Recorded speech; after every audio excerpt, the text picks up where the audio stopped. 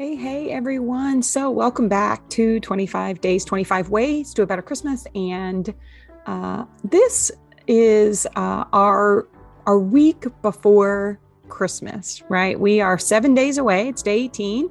And I want for you today to find time to share with your kiddos what does Christmas mean to you? I think often Christmas or any holiday for that matter is often a sentimental, it's a thing that we kind of really connect with.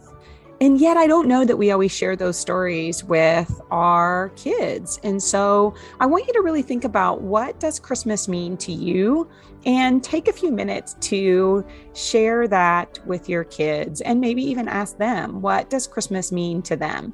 Maybe this becomes a spiritual or religious conversation, or maybe this is kind of just a more fundamental, what does this mean for us and our family kind of conversation. So however you want to take it, take a minute to reflect and then share, what does Christmas mean to you?